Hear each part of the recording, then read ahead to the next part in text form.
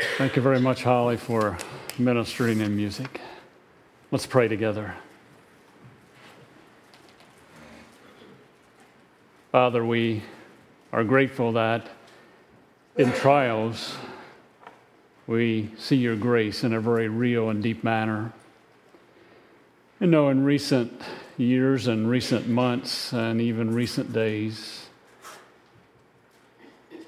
the Caesar family and the Mutual family have been through some trials and difficulties. But we know in the difficulty, your grace is sufficient. Your grace has been sufficient to this point, and it will continue to be sufficient as they go through a time of grieving and having services for Jean and Jim. Minister encouragement, Father. And may we as a body continue to reach out with love and concern. And we know, Father, that when our faith is in Christ, we don't grieve like those who have no hope, because we know that when one dies, they go to be with the Lord. And for those of us living who know the Lord, we know there will be a reunion in the future. We thank you for that hope, but desire that you would minister to the families. We thank you, too, for your word. And as we interact with your word, we want to be sensitive to hearing and applying in our lives. For it's in Christ's name I pray. Amen. Several questions. Not looking for response. These are thought questions. Hopefully you won't stop thinking about them, this morning, but ponder them maybe in days to come. Would you follow Christ if he said, sell your computer or computers, whatever form they may be in, give your phone away, let your friend have your TV, and come and follow me? Is a picture worth 1,000 words? What is the long-term impact of social media on the family, on the body of Christ, and individuals?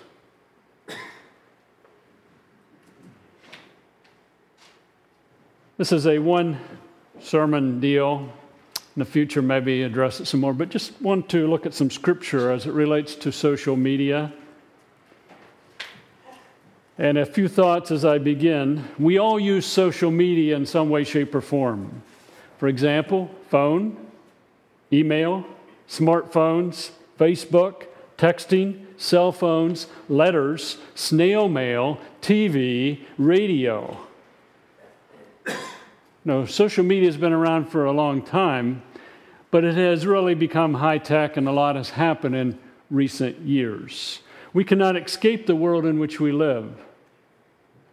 So we must learn to live with Christ as our life for God's glory as we deal with social media. And what I share this morning is coming from years of studying Scripture, the image of God, the whole issue of what I call theology desire. I've read numerous books on technology, social media.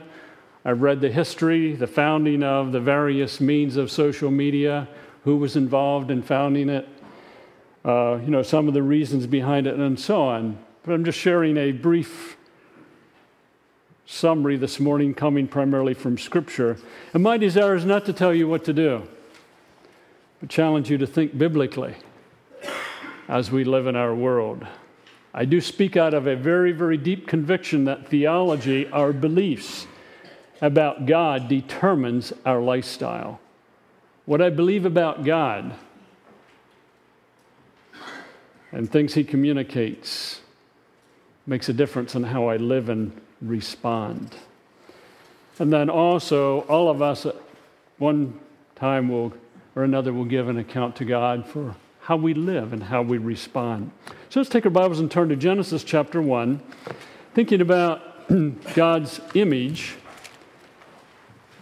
sharing a little from Genesis 1 and 2, and then tying in 3, Then making some applications to social media. In Genesis 1 and 2, we find God creating the universe and all that is in it. When we get to day 6 in Genesis 1 and verse 26, it says, "Then God said, let us make man in our image, in our likeness, and let them rule over the fish of the sea and over the birds of the air, over the livestock, over all the earth, and over all the creatures that move along the ground." So God created man in his own image. In the image of God he created him. Male and female he created them. God blessed them. It's interesting that God blessed them, and then he responds with, "Be fruitful and increase in number. Fill the earth and subdue it. Rule over the fish of the sea and over the birds of the air and over every living creature that moves on the ground." The text of Scripture clearly states that male and female were made in the image of God. God's creation in chapter 2 and verse 2 also involved a day of rest. By the seventh day, God had finished the work he had been doing. So on the seventh day, he rested from all his work. And God blessed the seventh day and made it holy, because on it he rested from all the work of creating that he had done. We find in verses 4 through 14, it talks about the creation of Adam. God creating him from the dust of the ground, God breathing into his nostrils the breath of life, and him becoming a living being. Skipping down to verse 15 of chapter 2, the Lord God took the man and put him in the Garden of Eden to work it and to take care of it. And the Lord God commanded the man, "You are free to eat from any tree in the garden, but you must not eat from the tree of knowledge of good and evil. For when you eat of it, you will surely die." Adam had a responsibility. But as you read 18 on in chapter 2, you find that it wasn't good for man to be alone, so God was going to make a suitable helper for him, and that suitable helper was woman. Look in verse 19. "Now the Lord God had formed out of the ground all the beasts of the field and all the birds of the air. He brought them to the man to see what he would name them. Whatever the man called each living creature, that was its name. So the man gave the names to all the livestock, the birds of the air, and all the beasts of the field. But for Adam, no suitable helper was found. So the Lord God caused the man to fall into a deep sleep. And while he was sleeping, he took one of the man's ribs and closed up the place with flesh. Then the Lord God made a woman from the rib he had taken out of man, and he brought her to the man." Now keep in mind, let us make man in our image, plural, the Godhead. He made the animals, and it's very obvious in light of the text, they were made male and female. As you read Genesis 2, Adam was made first, then Eve, but there was no complement for Adam initially. Adam in and of himself could not display the image of God as far as the relationship within the Godhead. So God made the woman. In verse 23, the man said, "This is now bone of my bones and flesh of my flesh. She shall be called woman, for she was taken out of man. For this reason a man will leave his father and mother and be united to his wife, and they will become one flesh. The man and his wife were both naked, and they felt no shame." Now, in light of Genesis 1 and 2, just a few thoughts as it ties in with the image of God. The image of God involves community. Let us make man in our image. The image of God involves relationships between God, Jesus, the Holy Spirit, between Adam, between Eve, for us today within the body of Christ. The image of God involved being with. In eternity past, where was God, where was Jesus, and where was the Holy Spirit? Apparently with each other, enjoying each other, relating to each other. The image of God involved openness. between God, between Jesus, and between the Holy Spirit. As you read the Gospels and you read all of Scripture, you'll find there's openness between them. And particularly as you read the Gospels, you find that Jesus and his Father were very open, no hiding. There was also dependency involved in the image of God. God depended upon Jesus as Jesus came to this earth. Jesus depended upon the Father. Within the creation, there's different roles and responsibilities, a dependency upon one another. Involved in the image of God is just the whole issue of delight. Jesus delighted in his Father. The Father delighted in Jesus as he was on this earth. The Spirit of God delights in the Father and in the Son. Oneness is involved within the Godhead, as in marriage. Man, woman, male, female, complementing one another. Between God, between Jesus, and between the Holy Spirit, there's a oneness. The marriage was to display the oneness within the Godhead. We also find that God says his creation was very good. This whole image of God deal was very good. And involved also was the Sabbath, rest. I think all of those things are involved in the image of God. Keep in mind also that Christ came as the Logos. He came as the Word. God didn't send a picture. God didn't send a movie. God sent a person. That is very, very significant in the overview of Scripture. Christ also selected 12 men to be with him. Now look at chapter 3 of Genesis and verse 1. Now the serpent was more crafty than any of the wild animals the Lord God had made. He said to the woman, did God really say, you must not eat from any tree in the garden? Here we see doubt being introduced. We see the serpent leading the man and woman away from a dependency upon God to independence. There's also a questioning of God involved. And then we know that the woman responded to the serpent. Adam and Eve ended up eating of the fruit. And notice in verse 7, this is after they ate of the fruit. Then the eyes of both of them were opened, and they realized they were naked. So they sewed fig leaves together and made coverings for themselves. They were naked. There was no shame. There was nothing to be concerned about. Now that they have chosen to disobey God, they want to cover themselves.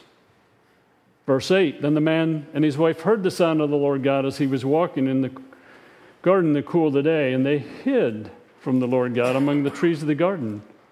But the Lord God called to the man, where are you? He answered, I heard you in the garden, and I was afraid because I was naked, so I hid. And he said, who told you that you were naked? Have you eaten from the tree that I commanded you not to eat from? Now here's an opportunity for openness with God. God, I ate of the fruit. I didn't take my role as leader. I'm responsible. What does he do? The man said, the woman you put here with me, she gave me some fruit from the tree and I ate it. Now he's blaming. Then the Lord God said to the woman, what is this you have done? The woman said, the serpent deceived me and I ate. We see a distinct shift taking place in Genesis chapter 3. We see then what happens. Rather than blessing, there's a curse. In verse 14, we find the serpent is cursed. In verse 16, to the woman he said, I will greatly increase your pains in childbearing. Verse 17, to Adam he said, because you've listened to your wife and ate from the tree I commanded you, you must not eat of it. Cursed is the ground because of you. And what happens? In verse 19, by the sweat of your brow you will eat your food until you return to the ground, since from it you were taken, for dust you are, and to dust you will return. A distinct change takes place in Genesis chapter 3. That which is involved in the image of God takes on a shift. The impact of the fall was that now there was a movement towards independence. Adam and Eve moved from a dependency upon God to an independence. And that's true even to this day. There was also doubt. No, a doubting of God. The serpent led Adam and Eve to doubt. Rather than a simple confidence in God, there was a doubting. There was also questioning God in chapter 3 and verse 1. Did God really say?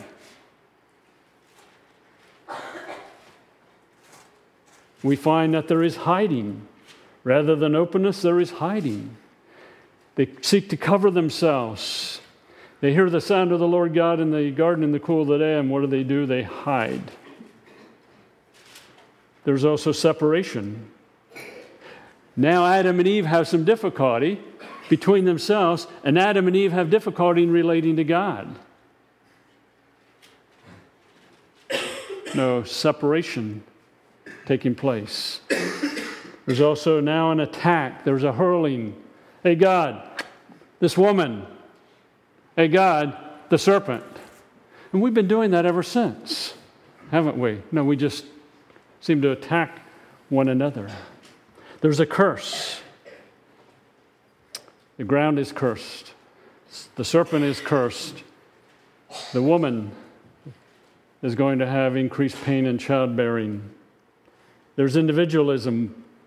Not sure if that's the correct term, but now we have Adam wanting to go his direction, Eve wanting to go her direction,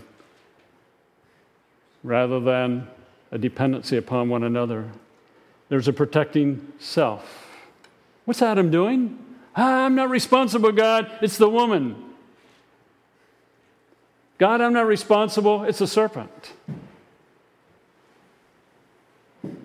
And then there's, again, the attack of one another. The serpent begins by attacking God.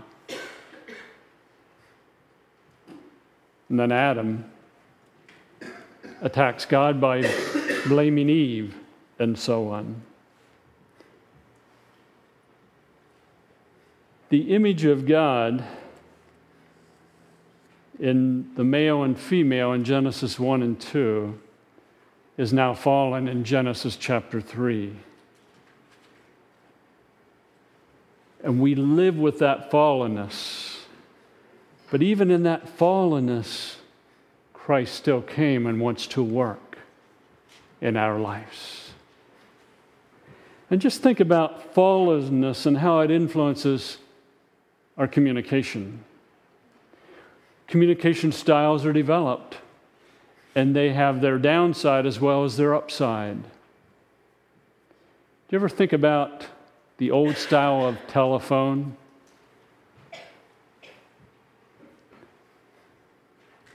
You can talk to someone, but you can't see them. You can hear the inflection in their voice and so on.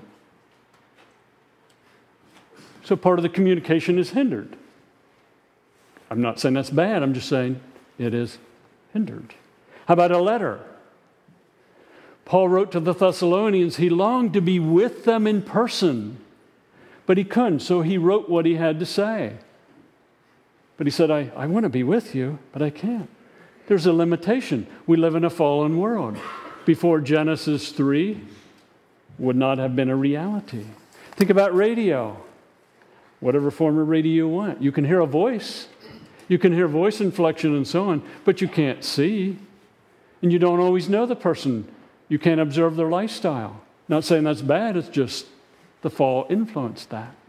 So as you think about social media, Christ came so that we can have life and we can live well in a broken, fallen world.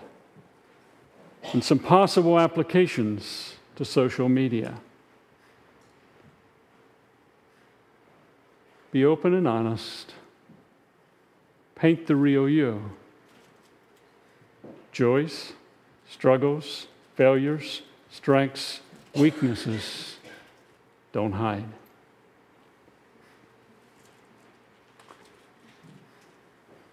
If you're on Facebook,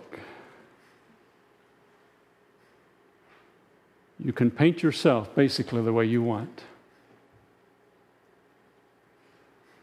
this may be an extreme example, a guy can paint himself as a young man, deeply committed to people, to lure a girl to him.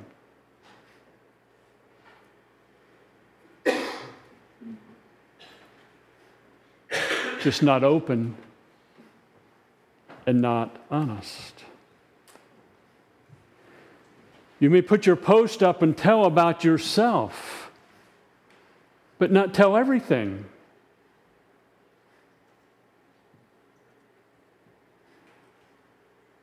And paint a false picture that ties in with fallenness.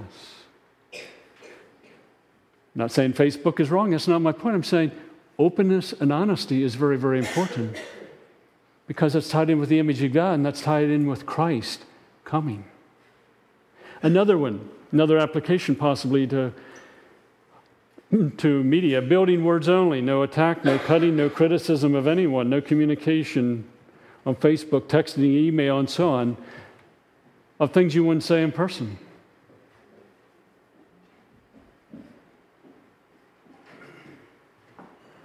I've lived long enough, I've heard enough, and I've dealt with enough people where technology has been used to tear someone to shreds. I've experienced it. But we won't talk face to face like that.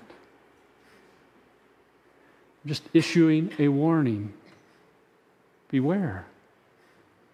Ephesians 4 talks about building words within the Godhead, building and encouraging. Whether it's verbally, face to face, whether it's via technology, whether it's in a letter, weigh what you say very, very carefully.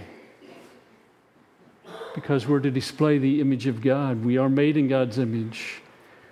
We're to be building others up.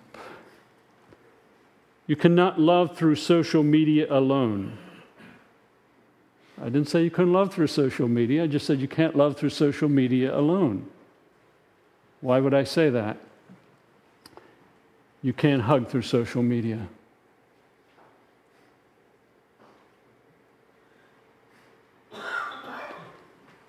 Years ago, hadn't been in ministry very long, and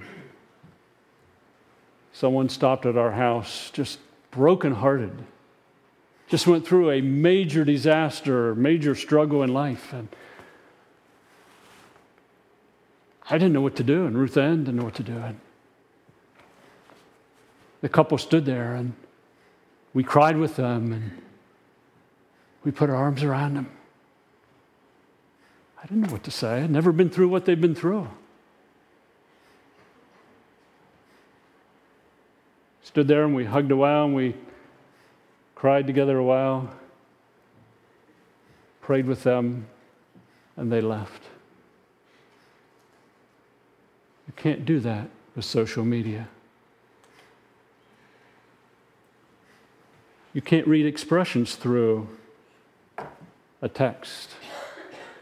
See, a lot of communication takes place through expression. Not saying don't use it, I'm just saying recognize its limitation. You can't touch.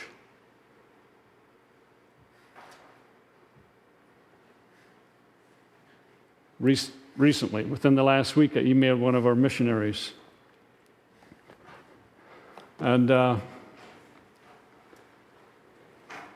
he responded. So I thought, I have to call.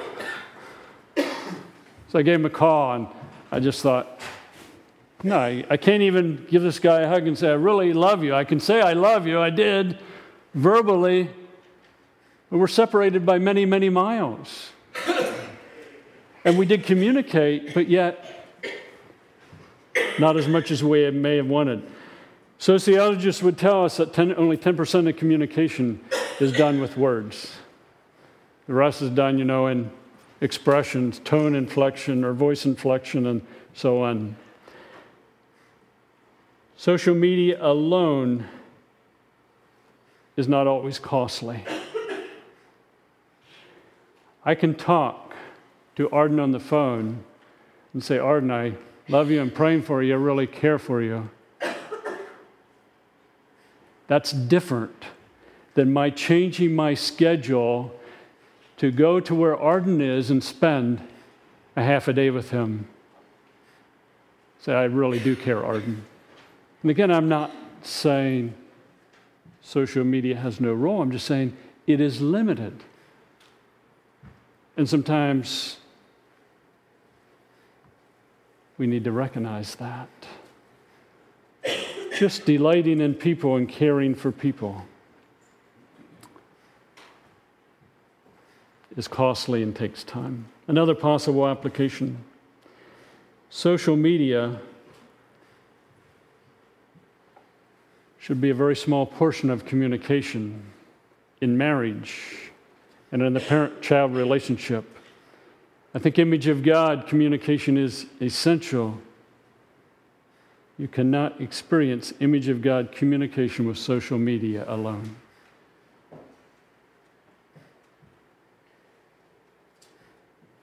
I don't know if you ever said this to your kids or your parents said it to you. Look at me. Look at me when I talk to you. There's something about looking at someone that communicates deeply. So Ruth Ann and I sit and talk, and she's staring this way and I'm staring this way. We can hear words, but looking at one another, communicating face to face, seeing her expressions. So I say to Honey, or I say to Ruth Ann, I love you. The right words, but I communicated something else. Just the whole issue of face-to-face communication. Again, texting, whatever may have its place, but let that be a small part of communication within the marriage between parents and children.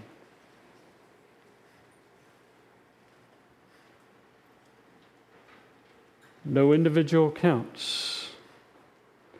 Let others know your passwords. Give them liberty to check it at their leisure. Knowing your password, or someone else knowing your password, will help you from hiding. Hiding is the opposite of what God desires, what Christ desires. It's yielding to darkness. You say, it's no one else's business of what I do on my phone or on the computer. Yes, it is. We're not islands.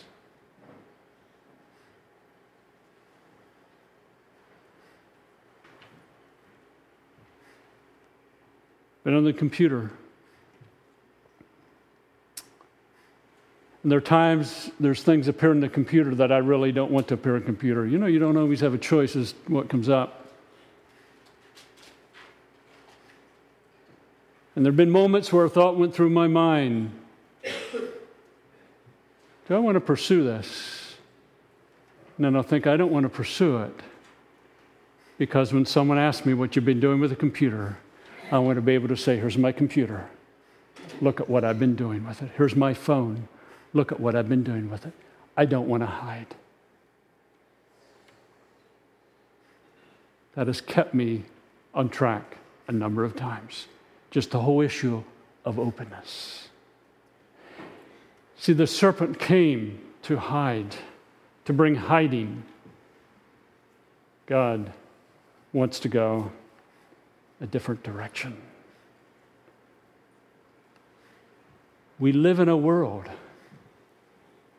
that loves to hide. I'm encouraging openness. So I walk up to you and I say, Travis, may I have your phone? And Travis says, what do you want to do with it? I want to see what you've been doing with your phone. Well, here's the phone. I said, now, what's your password? You don't get that.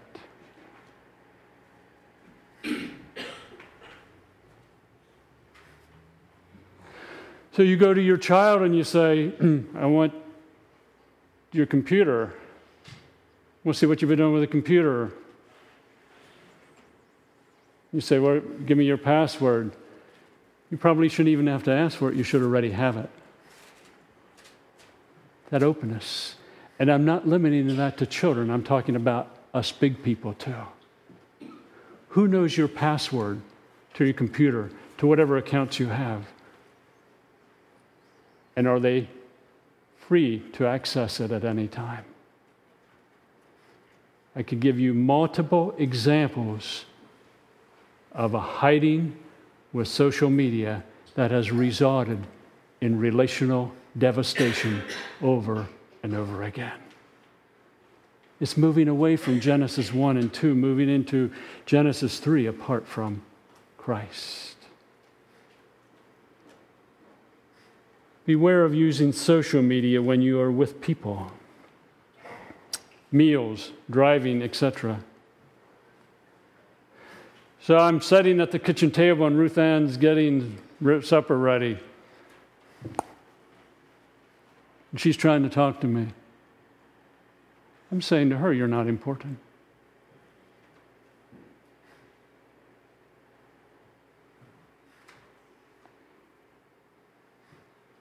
Jesus spent time with his disciples just to be with them, to enjoy them, to appreciate them. Beware of the lie Facebook presents. Facebook would tell us that we can have 50 or 70 or 100 friends on Facebook. And that may be a reality, but really a friend. And I'm not knocking Facebook. That's not my point. I want you to understand that you can't be friends to 100 people. True friends. Or you may be a friend to them on Facebook, but don't get sucked into thinking that you can be a true friend to them. And I'm not saying don't have friends on Facebook. That's not my point. But recognize its limitation. So if I'm on Facebook and I have 200 friends, how many of those 200 will come to me when Ruth Ann is in her dying bed and I'm weeping my eyes out? How many will come and say, I just want to be with you? And again, I'm not knocking Facebook. That's not my point. Just recognize that if we're not careful, we fall up or end up going into something and having a distorted view of what is reality. See, when Mary and Martha had their brother Lazarus die, they wanted Jesus to come. They didn't want a text. They didn't want a phone call. They wanted him. Well, he waited several days, and then he did come.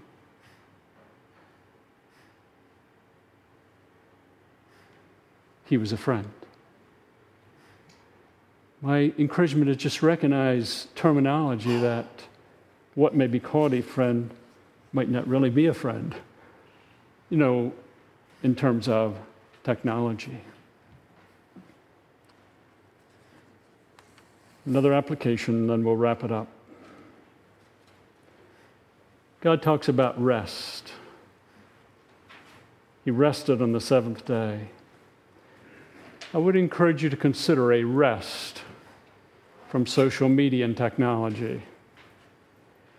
I've found it interesting in the many books that have read on social media and technology that the unbelievers emphasize this more than believers. They will say, if you're going to use social media, if you're going to use technology, you got to rest from it. I've read unbeliever over and over.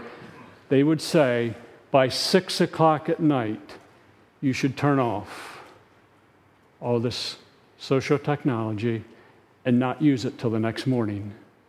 And you should have at least one day where you don't use it at all.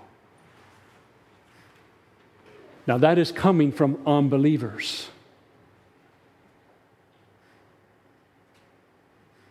You might say, I can't handle that. Well, then I ask, what is your God?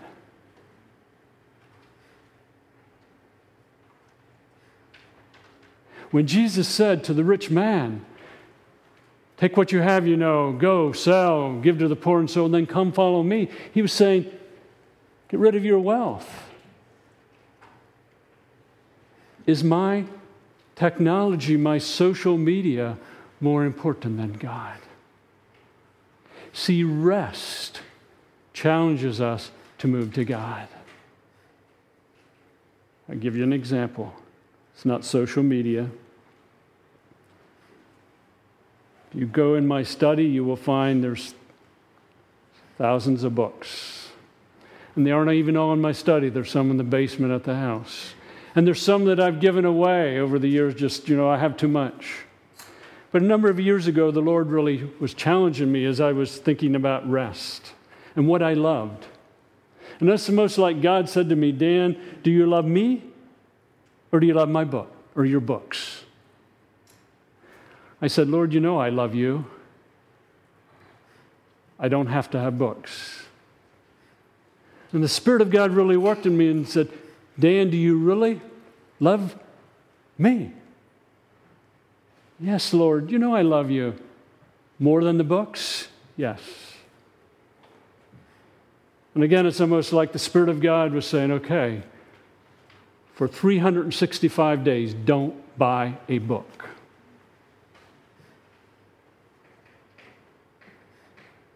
God, we got to talk.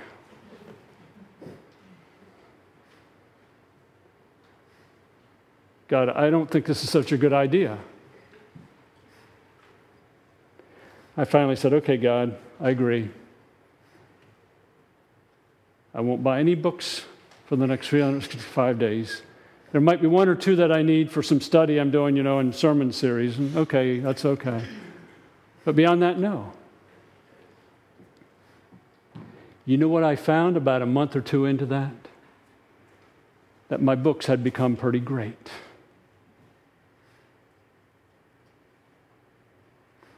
I'd be thinking, hey, God, it's only been a month. I got 11 more months before I can buy a book. Yeah.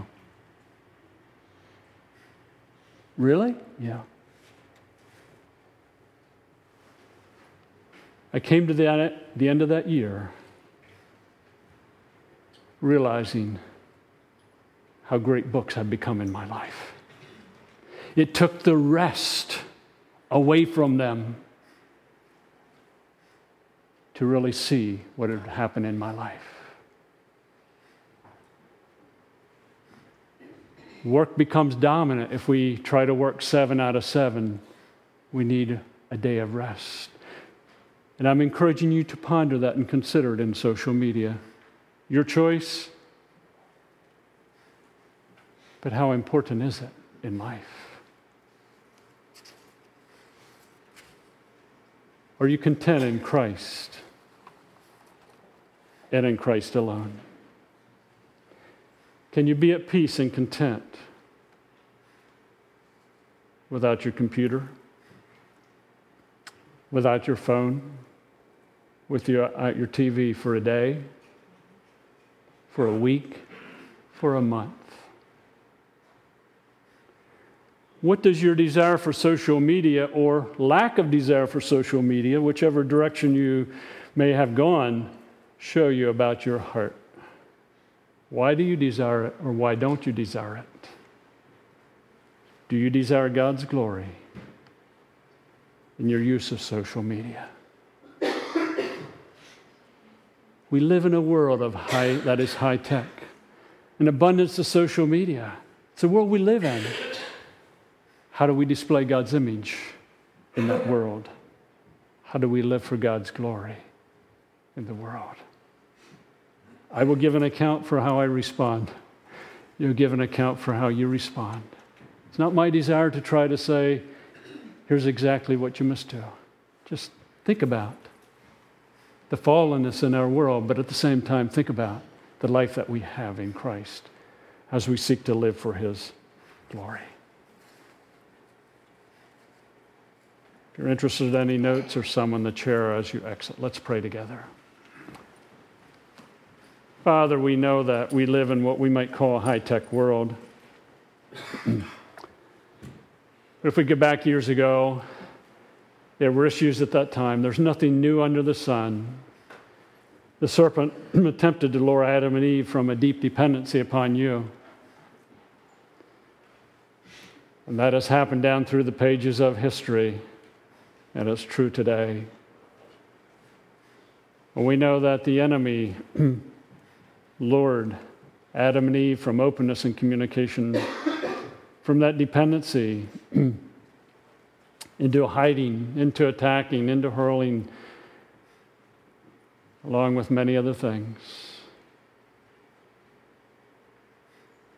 But we know that Christ came so that we can live well for your glory in a high-tech world and use media, social media, and so on, in a God-honoring way, but at the same time recognizing the fallenness and how it can influence us.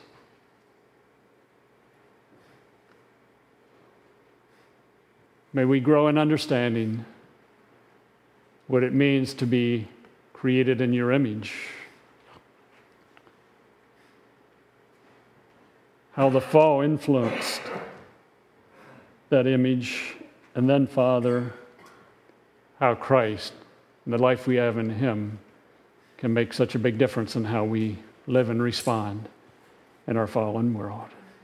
We want to please you, Father. We want to love you and be faithful to you. For it's in Christ's name I pray. Amen.